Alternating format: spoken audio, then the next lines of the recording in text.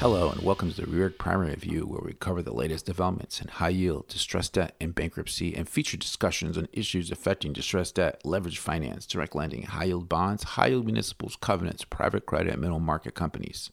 I'm David Zupkis. We're taking a brief recess from our weekly interview segment this week, but we'll be back next week with more premium content. In our weekly review coverage, Judge Jones confirms the Serta Chapter 11 plan and blesses 2020 up-tier exchange. Cineworld and National Cinemedia enter into a 10-year exhibitor services agreement. City Brewing, Aventive Technologies contemplate restructurings, and Serta and Lucky Bucks file Chapter 11. And as always, a preview of what's coming next week. It's Monday, June 12th.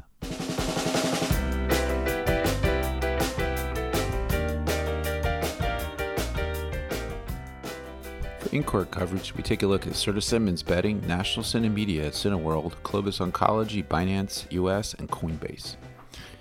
After a 2-week trial, Judge David R. Jones issued a hotly anticipated opinion confirming Serta's Chapter 11 plan and ruling that the debtor's 2020 up-tier exchange transaction was not prohibited by the company's 2016 credit agreement and is binding and enforceable in all respects.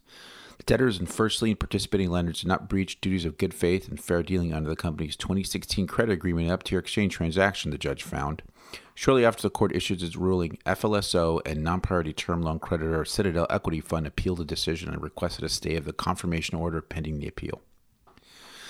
Cineworld and National Cinemedia unveiled the settlement of their long-standing fight over their exhibitor services agreement, announcing a new network affiliate transaction agreement to take its place.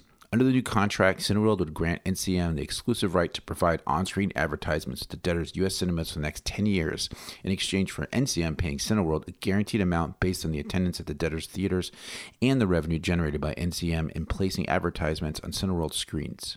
Specifically, each contract year, NCM would pay Cineworld the greater of a revenue share and the aggregate minimum guarantee. The calculations and formula used to determine these amounts were redacted. Judge J. Kate Stickles issued a bench ruling on Friday confirming the Clovis Oncology debtors' Chapter 11 liquidation plan over objections from the Official Equity Committee, the Securities and Exchange Commission, and the U.S. trustee. The judge concluded the plan's non-debtor releases were consensual in light of the related opt-out procedures. The court also directed the debtors to clarify that the plan's exculpation provision includes certain parties that are not estate fiduciaries. The SEC brought a civil enforcement suit in the U.S. District Court for the District of Columbia against 3 Binance entities and Binance CEO Changpeng Zhao, alleging that the world's largest crypto exchange systematically attempted to evade U.S. securities laws since at least 2018. The SEC seeks disgorgement of the defendants' ill-gotten gains and civil penalties. The court has scheduled a hearing for Tuesday, June 13th on the SEC's motion for a temporary restraining order that would freeze the defendants' assets. Also this week, the SEC initiated a civil enforcement action against Coinbase in the U.S. District Court for the Southern District of New York. The commission contends that Coinbase acted as an unregistered exchange, broker, and clearing agency and sold unregistered securities through its staking program. The filing of the suit coincided with Coinbase Chief Legal Officer Paul Grewal's testimony at a hearing before the U.S. House Agriculture Committee.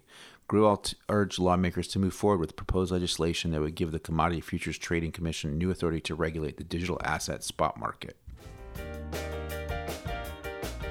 City Brewing, Aventive Technologies, and Reorg Technology round out this week's list of potential restructurings. City Brewing lenders have signed a cooperation agreement to form a united front. Lenders are represented by Gibson Dunn and Perella Weinberg Partners. The company recently disclosed first quarter of 2023 results to lenders, reporting that adjusted EBITDA increased 13.5% year over year to $35.2 million, while revenue rose 2% to $110.5 million.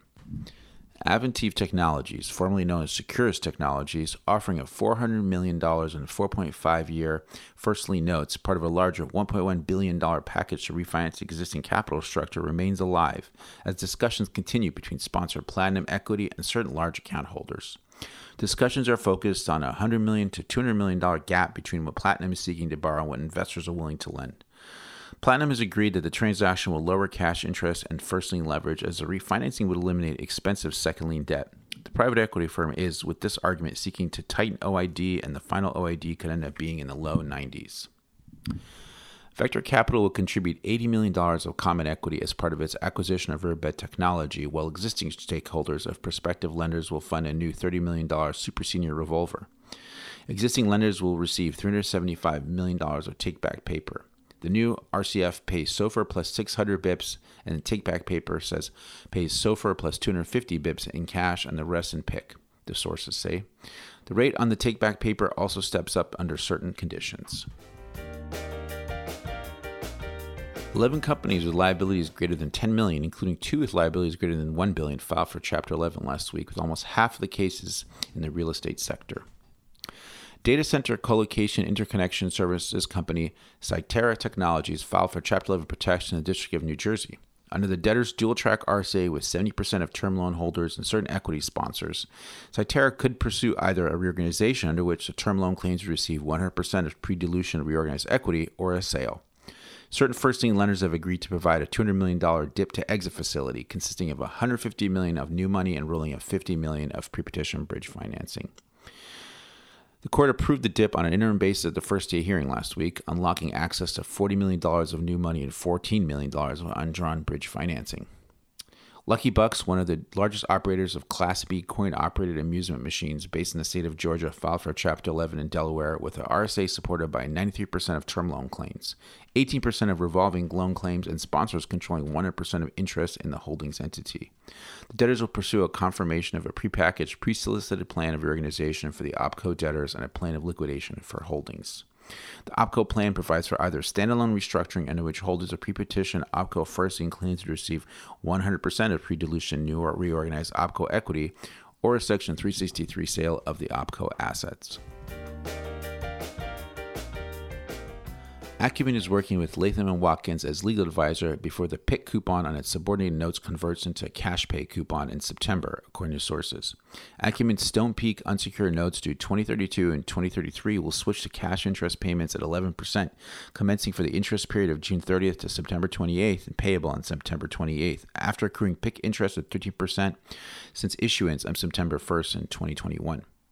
Reorg estimates the additional annualized cash interest expense would be $49.6 million, reducing pro forma cash flow to negative $31 million. WheelPros is working with Kirkland Ellis. The Clear Lake Capital Group-backed company has been struggling for well over the past year with volume decreases in addition to supply chain and commodity-related headwinds and elevated inventory levels, which are driving down WheelPros' earnings.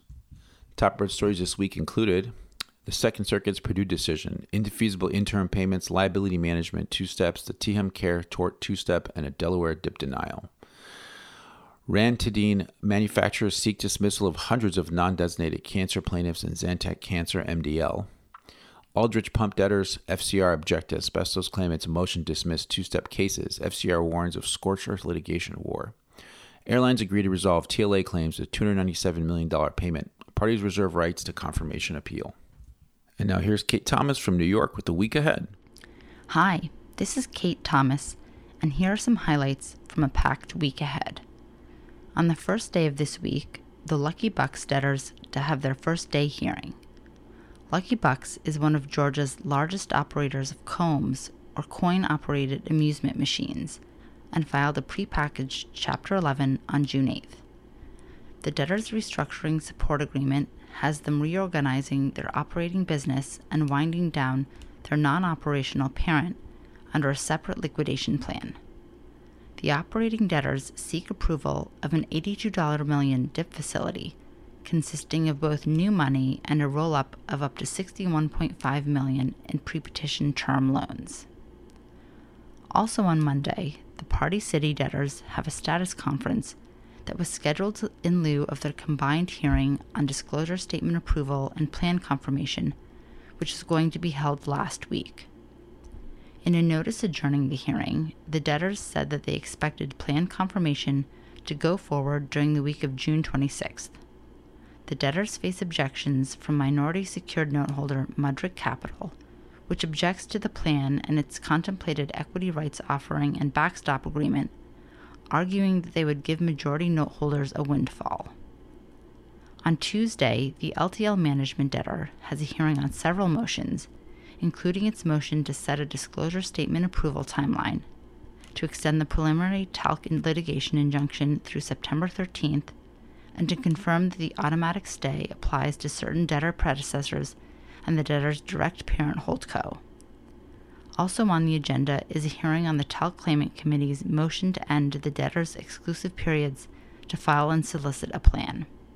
The committee says that it has a, quote, vastly superior, unquote, competing plan that should be considered so that claimants can have a, quote, real choice and informed vote, unquote. Also on Tuesday is a hearing in the SEC's civil enforcement suit against 3 Binance entities and Binance CEO Changpeng Zhao, alleging that they have systematically attempted to evade U.S. securities laws and that in doing so they, quote, enriched themselves by billions of U.S. dollars while placing investors' assets at significant risk, unquote. Tuesday's hearing is on the SEC's request for a temporary restraining order to freeze the defendants' assets. Then on Wednesday, the Voyager Digital plan administrator will be back in court to seek approval of amended liquidation procedures. At a hearing last week, Judge Michael Wiles called the amended liquidation procedures an about-face that is not consistent with the now effective plan of reorganization. The amended procedures would allow for in-kind customer withdrawals as contemplated by the original procedures, but would put on hold liquidations pending court approval of the liquidations under securities exemptions. According to the Plan Administrators Council, these changes are necessary in light of recent comments that the SEC made to the plan administrator, as well as the SEC's recent enforcement actions against Binance and Coinbase. On Thursday and Friday, the National Cinemedia and Cineworld debtors, respectively, will seek approval of their settlement agreement that resolves their long-standing dispute over an exhibitor services agreement. The Cineworld debtors say that they have negotiated an entirely new ESA agreement under which they will grant National Cinemedia the exclusive right to provide on-screen advertisements at the U.S. cinemas for the next 10 years in exchange for guaranteed payments calculated based on attendance and advertising revenue generation.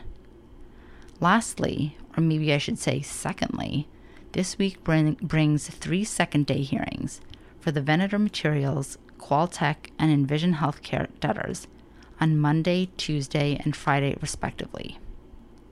That's all for now. Have a great week. Thank you again for tuning in to the Reorg Primary Review and our weekly review. Find all our podcasts at reorg.com webinars and podcast page, as well as Spotify, iTunes, SoundCloud, and Amazon. If your families are healthy and safe, have a great week and see you next Monday.